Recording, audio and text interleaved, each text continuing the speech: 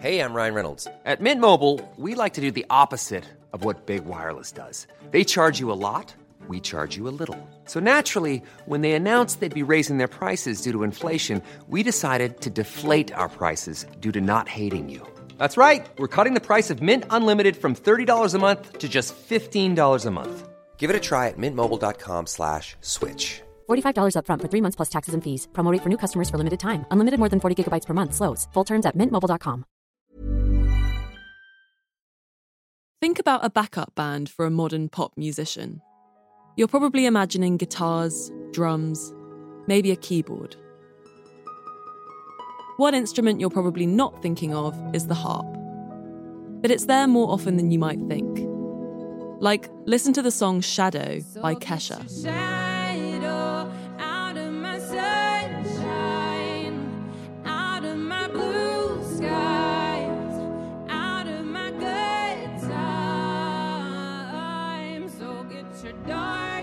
If you really tune in and listen closely, you can hear the melodic strumming. The musician that's on the harp here is named Mary Lattimore.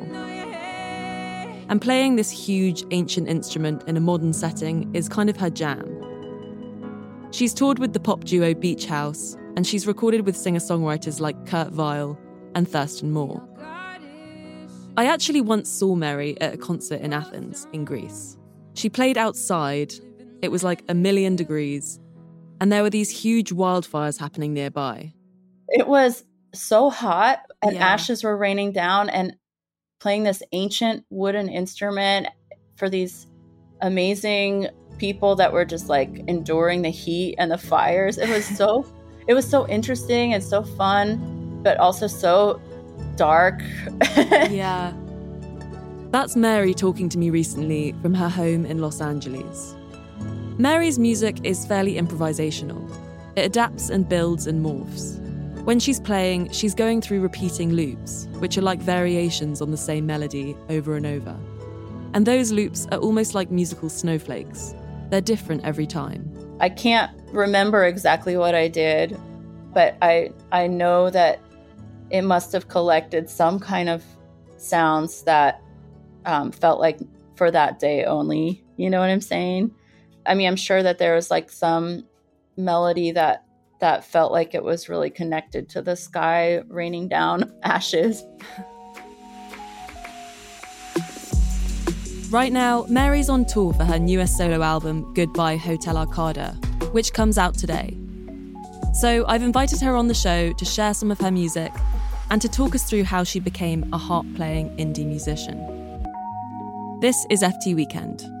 I'm Lulu Smith, in for Lila Raptopoulos. Mary Lattimore, welcome to the show. Thank you so much. Thanks for having me. It's a pleasure. So, to introduce you to our listeners, can you just tell us what it's like playing the harp? It seems like this huge, unwieldy thing. Like, how many strings is it? Yeah, it's 40. There are 47 strings on the one that I play, which is like the biggest one. Yeah, it's a concert grand pedal harp that I play. And 47 strings, it's about 85 pounds. It is hollow, so I mean, I can pick it up. I kind of wheel it around on a little cart, on a little trolley, and you don't use your pinky fingers. You use 8 fingers to play, and you kind of hold your elbows up and you lean it back on your shoulder. It's really, really fun. I feel like the cool thing is that people think that it's very complicated to learn it, but to me, the cool thing is that you can make it sound beautiful just by playing like 3 strings. Yeah, I was going to say, like, how many of those 47 strings are you sort of using? I mean, I use a lot of them, but to make a lovely melody, you don't have to use very many of these strings. The harp, even one string just sounds beautiful on its own, just like plucked in a gentle way. I'd love to kind of go back to the beginning and talk about how you got here, because the harp is sort of notoriously niche as an instrument and quite hard to learn.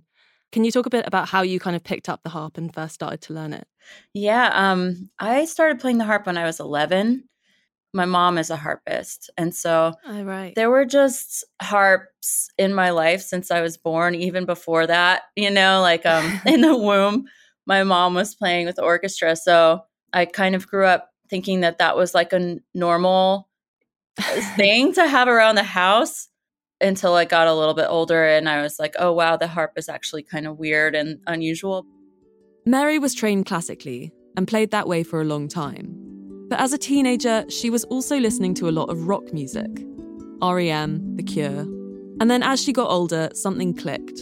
She realised that she could use the harp to compose song parts, the way that guitarists and drummers do.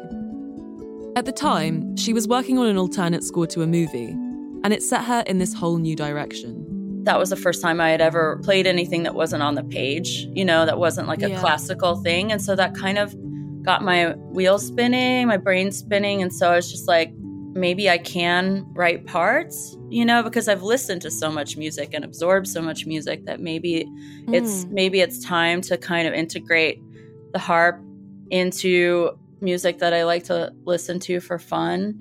That's cool. So it's kind of like an osmosis thing. Where you've sort of absorbed it and then I think so. It sort of just naturally feeds into how you're playing it. Yeah. If someone can play the piano in like a song like this, like, oh, maybe the harp could have that sort of melodic, ribbony line, and so that's when I started thinking I could write, like, I really think of a ribbon, like a winding melody, simple melody played on the harp that could really fit in to a song.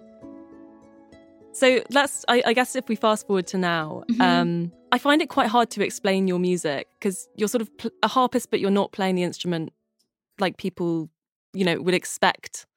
It's a really sort of distinctive sound. So I wonder if you could describe sort of what you sound like, which is a hard thing for a musician to do, or at least sort of what you're doing. Yeah, I mean, I guess at this point I'm playing the harp, but I'm adding other instruments to it too now. But I'm also kind of doing a lot of loops with this, with a looper pedal and adding effects to it. But, building these compositions based on these loops. Yeah, that makes me think of one of the songs off your new album, Horses Glossy on the Hill.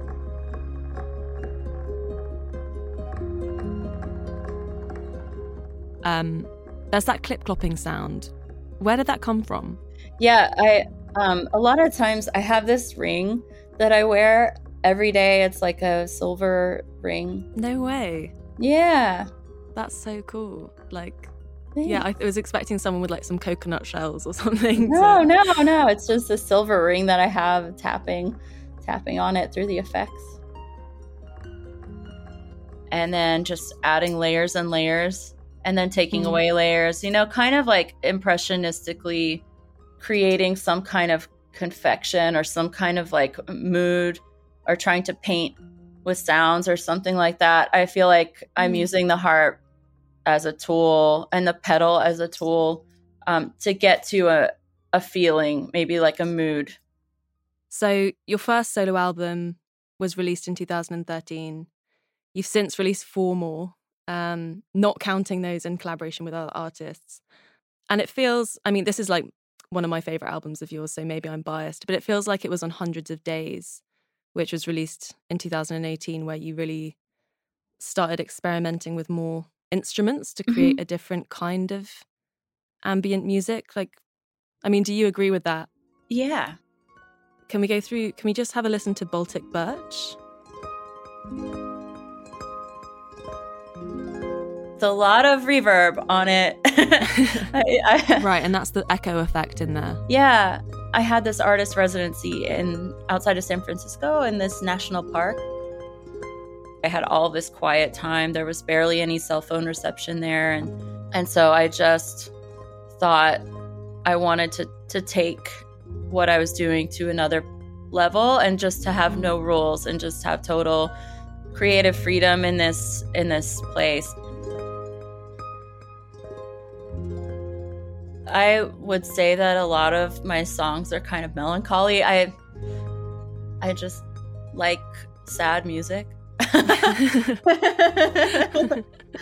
You know, so I also like having a darker, harsher sound sometimes with the harp or with my music, because it's not as expected, you know.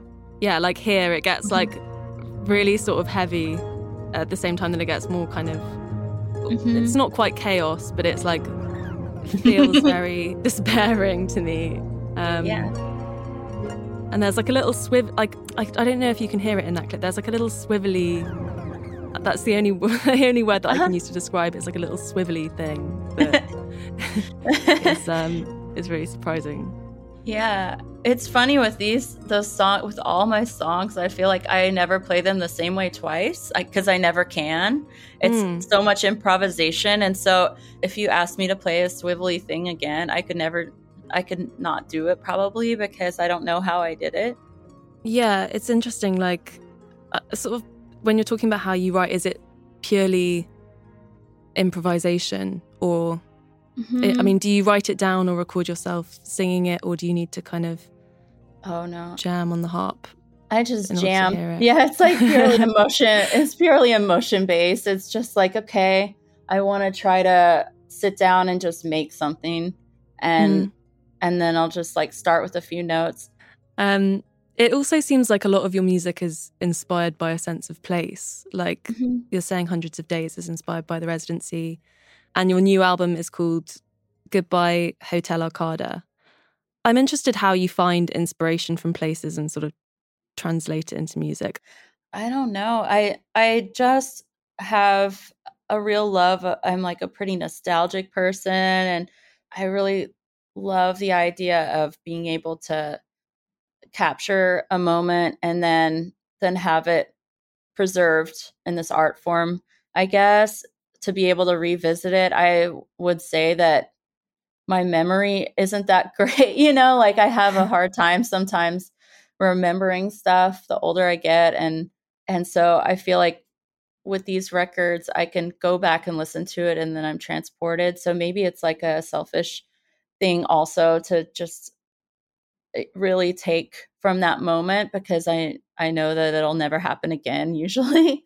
It's like pre-nostalgia almost or something. Yeah. Like where you know that you're making a memory of making something and that you're going to look back on it and then just think about where you were at the time, and maybe people will listen to it and remember where they were while they were listening to it or something too.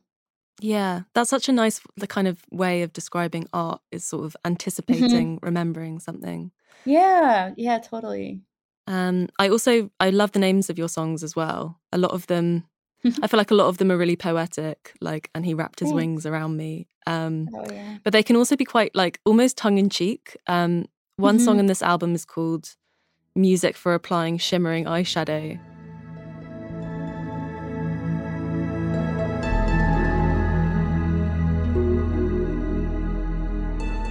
And yeah, I wondered if you were like doing that as you were sort of thinking of the melody.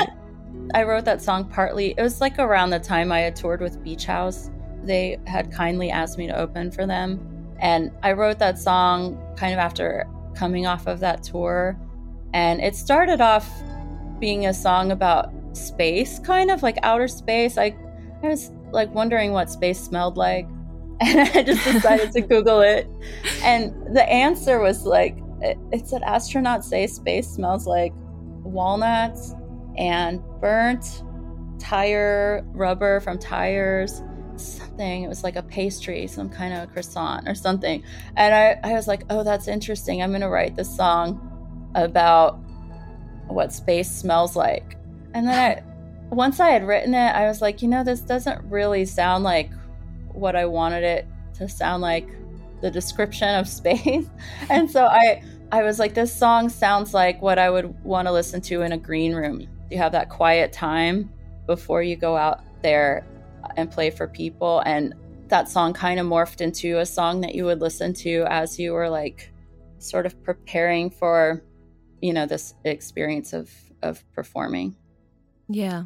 And I wonder how you describe this album. This album, I would say I made it under not such a time constraint, I made it over the course of several years. And it has a lot of special guests on it. So I invited a lot of friends and people that I admire to write their own parts over top of mine and to play with the music on top of the harp. And I really love this kind of like collaborative sound. It feels different than other records of mine in this way because I, these people's personalities, like musical personalities, shine through. It was kind of a pastiche, like kind of a collage of songs from, a couple years, I guess, of work. Amazing. Mary, thank you so much for coming on the show. Much. I could talk to you forever. I know, I had so much fun. Yeah, me too. Cool. Thank you. Thanks. Mary Lattimore's album is called Goodbye Hotel Arcada, and it's available now.